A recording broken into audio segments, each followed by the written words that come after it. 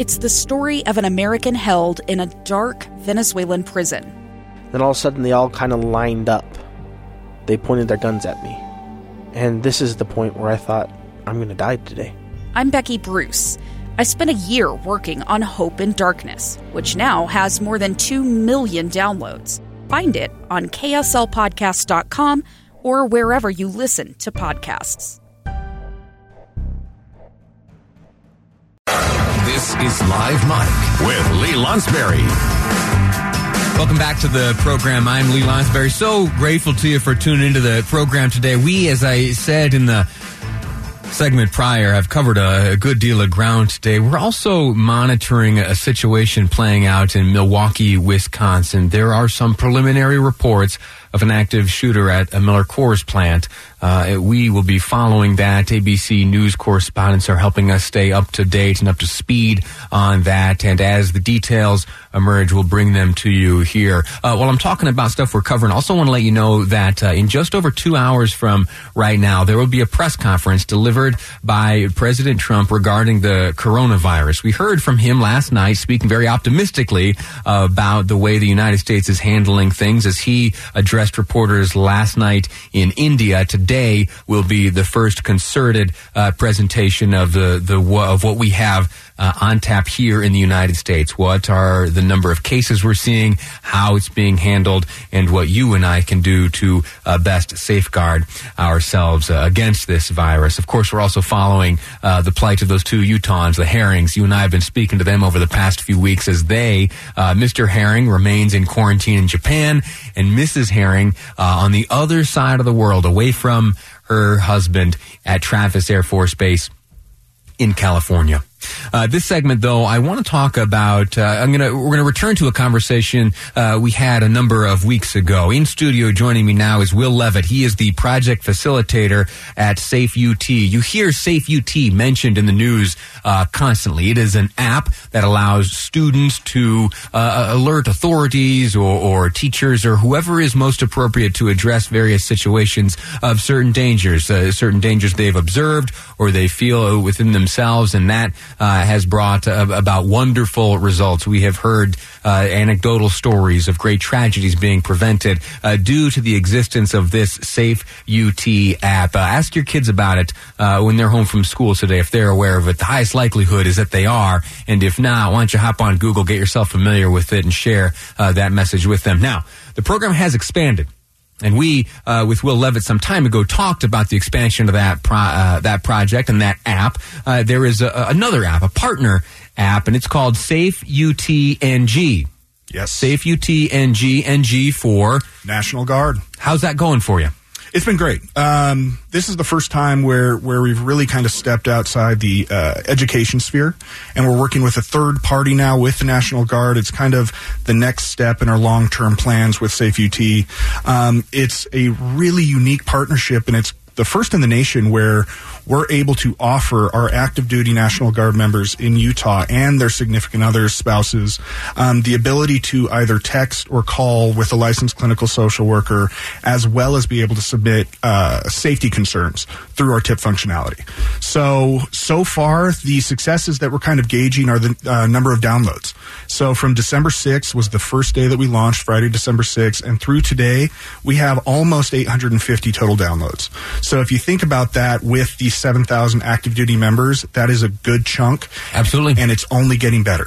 The unfortunate reality is that members of Utah's Army National Guard and any branch of the armed services or any of the Army National Guards in any of the states, those men and women face unique challenges in life. They are asked to do a unique job. They sign up to operate in a very unique way, and they face and interact with unique stressors, and those often come home with them, and it's good that there are resources for them. We're aware of many resources. I, in fact, just last year was present for the naming of the Major Brent Taylor Vet Center outstation in North Ogden, a facility where members of the National Guard or any of the armed services are able to go and find help and services needed and that are specifically tailored to their needs. And now they have this app, and a good number of folks are finding relief through it. At least they're downloading it and have access to the help. Yeah, and we've actually seen a number of tips and chats, and what we're seeing is working hand in hand with the University of Utah Health, University Neuropsychiatric Institute, and then the National Guard and their crisis response team. I mean, the synchronicity and the partnership that has been created has turned these chats where, they might have a Guard member go into the crisis response team for mandatory therapy. They say, hey, download the app, give it a test run. We've had situations where someone has done that saying, I just want to test and see if someone's on the other end of the line. And it turns out that through building the rapport between our crisis worker and the Guard member, they find out that person is in crisis at that moment, and they're able to really process with them and kind of get them on with their day so they don't have to just bear that burden themselves. So you're doing great work. The U's doing great work. I know the Attorney General's office is involved. Yep. They're doing great work up there. Now talk to me specifically about the experience of someone who downloads this app. What will they see and what can they get from the app? Yeah, so with SafeUTNG, they either go to the Google Play Store or the App Store, search SafeUTNG, all one word. Go right there, download it. It's completely free to download. It's free to use, and it's confidential, meaning once they download it, they can either sign in as a service member, civilian personnel, or family of service member, and then they are immediately sent to our home screen where they can start chatting with us. They can call us. They can submit a tip. We do not ask their name. We don't ask their rank. We don't ask their location. It's confidential because we want them to feel like they can really open up and express what they're going through without fear that it's going to get back to their, company command, or they'll lose clearance, or they won't be deployed, anything like that. And they can rest assured that their clearances won't be come into question. This won't be reported to any kind of agency or investigative unit. There isn't a way to report it. So, if they're just chatting with us, if they're having a hard time or going through a mental health issue, they can chat with us. They don't have to give us their name. If it does get to a point where we are worried about actively harm to self or harm to others, we will do whatever we have to do on our end to make sure that doesn't happen. But rest assured that it's not going to get back, that they're the one, talking with a mental health professional. Because we hope and pray, that this stigma can fade away. But the reality is, and I'll admit I'm guilty of this kind of thing too. I don't need to speak to any kind of help.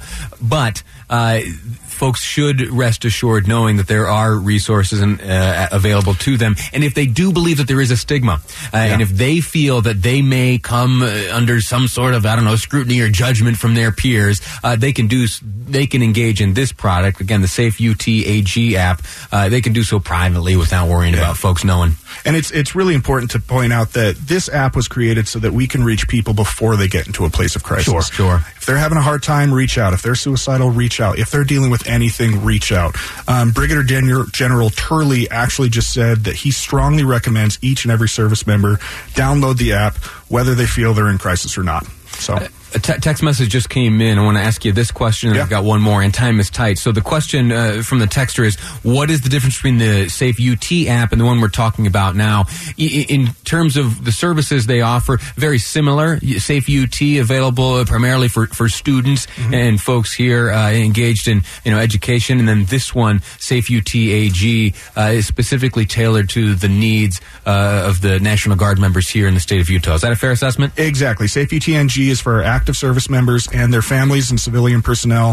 SafeUT is for K through higher ed students, parents, guardians, and educators. Final question for you. You mentioned as you were talking about this earlier that you started with SafeUT and it expanded to SafeUTNG, but this is all only part of some of your larger goals. Yes. Talk to me about what's the perfect world look like in terms of what you're up to here. Well, the perfect world is everybody in the state of Utah would be able to download and use this app. Right now, our next step is to make this available for our first responders and military veterans.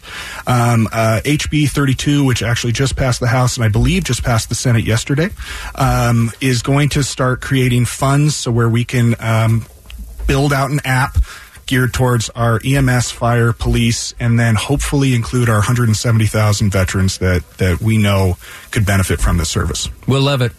Project facilitator with SafeUT, bringing us all this good information as the progress of this as this House bill moves forward, and as you secure this funding and you commence developing the next iteration of this app to service first responders. You come back and talk to me and tell me all about it, will you? I love it. Thank you, Lee. Thank you so much. So that's the report on Safe UTNG. You've heard us here on these airwaves covering it. You can find more information on our website, KSLNewsRadio.com. Next up, we're going to be speaking with a friend of mine, Heather Simonson. A fascinating topic. She worked on a report for KSL Television where there is something called surgical smoke.